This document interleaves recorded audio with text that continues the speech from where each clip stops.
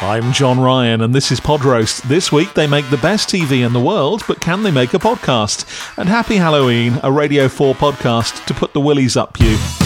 Any podcast with the episode title Narcissist, Taker or A-Hole earns a listen, especially when it starts with the swoosh, the static and the choral la that brands it as an HBO production.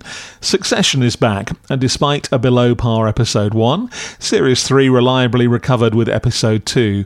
Is its genius replicated by its official podcast? Hi everyone, begins host Cara Swisher unpromisingly. One day a podcast will welcome me in the singular. There's a no-nonsense introduction before the first sign this is from the same stable as the TV show itself. We get a montage of dialogue from this week's sublime show, set against its Nicholas Britell theme tune. Cara pops up during that with a couple of very scripted promo lines. Dropping into that scene with the Roy siblings in Kendall's kid's bedroom, she says it feels like the kind of room that could use a psychologist, which is just as well as Adam Grant from the Work Life podcast is her guest. The a-hole line from the episode is his, and there's a clip of him saying it before that theme swells up, and we make a start. It begins with a very built section called Power Rankings, looking at the cast, character by character, and discussing who's in the ascendancy or the opposite. It's illustrated with clips, it's over some classical filler track, so why doesn't it work? Well, there's a sweet spot between a well-written, well-read script and the usual podcast top-of-the-head shambles. This feels almost too safe. Cara's reading everything. It doesn't help that she's very straight. There's not much passion or energy in her voice. I'm sure she's a Succession fan, but you wouldn't know it from her delivery. After an episode, I want to spend time with someone who loves it as much as I do, to share theories, the best bits, and have a bit of a Waystar Royco lovin'. This delivery reminds me of an O-level set text. Here's an example. Introducing the explosive reintroduction of Marcia this week, Cara's script calls her Logan's estranged wife, Marcia. Now, I accept if you're not watching Succession, my podcast isn't making much sense, but if I was making a podcast about Succession for fans of Succession, I'm not sure we need to remind people who a central character is. The Hugos, the Moes, the Ravers maybe, but not Marcia. After the power rankings, there's another long clips montage, this time of the key scene in the episode, and we finally meet Adam. Now, he's a good get.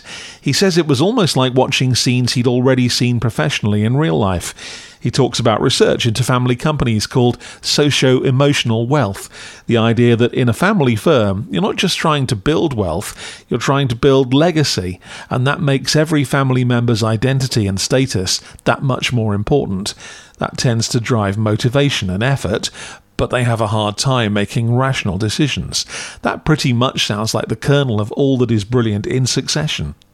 He goes on to explain their ambivalent or switching sides relationship with Logan is a lot more stressful than either being with him or against him. Again, a key driver of the show. This is good, thoughtful stuff. Even Cara is warming up a bit. She has scripted questions, but sounds a bit more conversational in this segment. Adam riffs a bit on how he'd assist the Roys. It sounds here like it's in danger of becoming a podcast about organisational psychology. Although I was interested to hear he recommends one of my go-to techniques when joining a new business. That's asking everyone there what are the first 3 things they would do if they were in charge. He says that's a good way of seeing what their existing frustrations are, surfacing good ideas, and getting a sense of whether they've thought about a career path. There are fewer clips in this bit, and it's another reason it's not quite working. It's like a fruitcake where all the fruit's sunk to the bottom. A way to make the generic psych chat more relevant would be to drop in audio from the show and connect the two. Instead, we get big narrative dumps from the show at the top, with that slightly clumsy scripting. Now, there is a bit when they do that, Shiv's PP banter to Roman when he walks out, and suddenly we're back on track. But it also ends pretty suddenly. You think being an official production, we might get a taster clip of episode 3. But no, the credit read is over the sig tune again, but not back time properly, and it just fades out. There are 2 producers, a senior producer, and 4 exec producers, an editor and an engineer working on this. And it's not terrible. It made me think about a drama I'm already loving. It's just a bit cold, I think.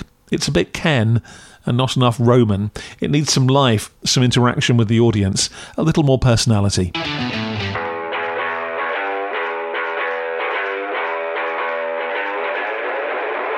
Now, after Thriller, it's hard to think of a more cliched way to open an audio production of something spooky than with a creaky door opening and some footsteps. But that's how Uncanny begins. "It's a rainy night out there," begins Danny Robbins, apropos of absolutely nothing. Danny wastes no time telling us he made the acclaimed Battersea Poltergeist podcast. As part of it, he asked listeners to send their own ghostly experiences. He received hundreds of those, and this new podcast follows them up.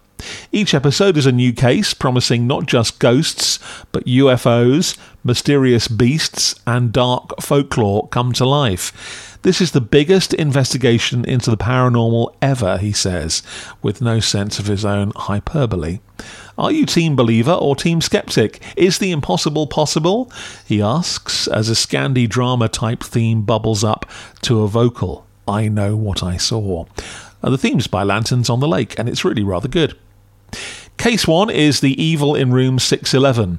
The first words we hear are from Ken, a genetics scientist who doesn't believe in ghosts. There was a very strong sense of distilled evil coming from this figure. "This thing wants to do absolute harm against me," he remembers. And as this is a Radio 4 production, the people claiming they've seen a Sasquatch in Stevenage or been felt up by a grey aren't the usual UFO Phil and Holly apologists. They're intelligent, reasonable professionals like Ken. He's in his 60s, but his story comes back from his uni days in modern concrete halls in Belfast. He'd gone to bed but was awoken by a black shape, ripples in his blankets and white noise in his ears. He was so frightened he thought all he could do was lunge at the shape, and when it did, it vanished. Waking his roommate, he discovered he'd also had a bizarre dream at the same time of seeing a young man with a distorted face, again wanting to do harm against him.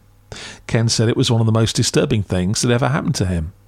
So far, so Titbits magazine, there are a few Radio 4 contrivances like Danny doing some recaps, some spooky music cues, and the occasional spot effect. But the bit where this gets scary is where Ken describes the second thing that happened to him: a lift arriving on his floor, footsteps coming along the landing, the door being beaten violently, but when he opened the door there was nobody there. So the first half of Uncanny is about the story. The second half is where we hear the expert view. Caroline Watt is a professor of parapsychology at Edinburgh. Peter Law's an ordained reverend and paranormal writer. Hypnagogic hallucinations come to us on the borderlands of sleeping and waking, says Caroline, and we're programmed at seeing faces and figures for predator and mating reasons. Peter's fascinated by the selection of his room and by Ken's description of the absence of good in the story rather than the presence of evil. Much as I understand the production mechanic of holding back information until an appropriate time in the story, it feels a little disingenuous to hear our experts respond to story part A before they're told story part B. In this case, the previous poltergeist activity in room 611.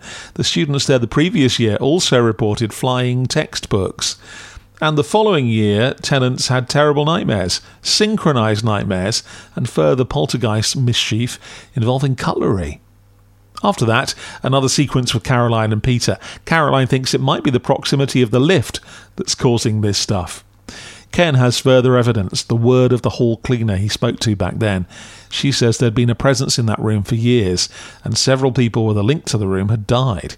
Someone had fallen from the window, another shot dead in the 70s on the way to Mass. A third died in the room. 3 candidates for haunting. But rather than any actual research, this stuff was all in living memory after all. All we get is a solicit to listeners about what they reckon is going on, or to get in touch if they ever stayed in that room, and a promise to return to the story later in the series. Maybe I'm judging it too early. Then there's a tease of next week, some haunted house nonsense. So far then, this feels like an idea that goes half the way. Good, credible witnesses like Ken, plausible experts like Caroline and Peter, but what the budget or the ambition is too small for is dogged research, or even location recording, other witnesses to the story at this time. For Halloween hokum, this is an okay listen, but for a real-life podcast X-Files, the production feels less The Shining and more Rent-A-Ghost. I'm John Ryan, weary-eared and disappointed, this week with the official Succession podcast from HBO and Pineapple Street Studios, and Uncanny from Bafflegab for BBC Radio 4. I listen to these, so you don't have to.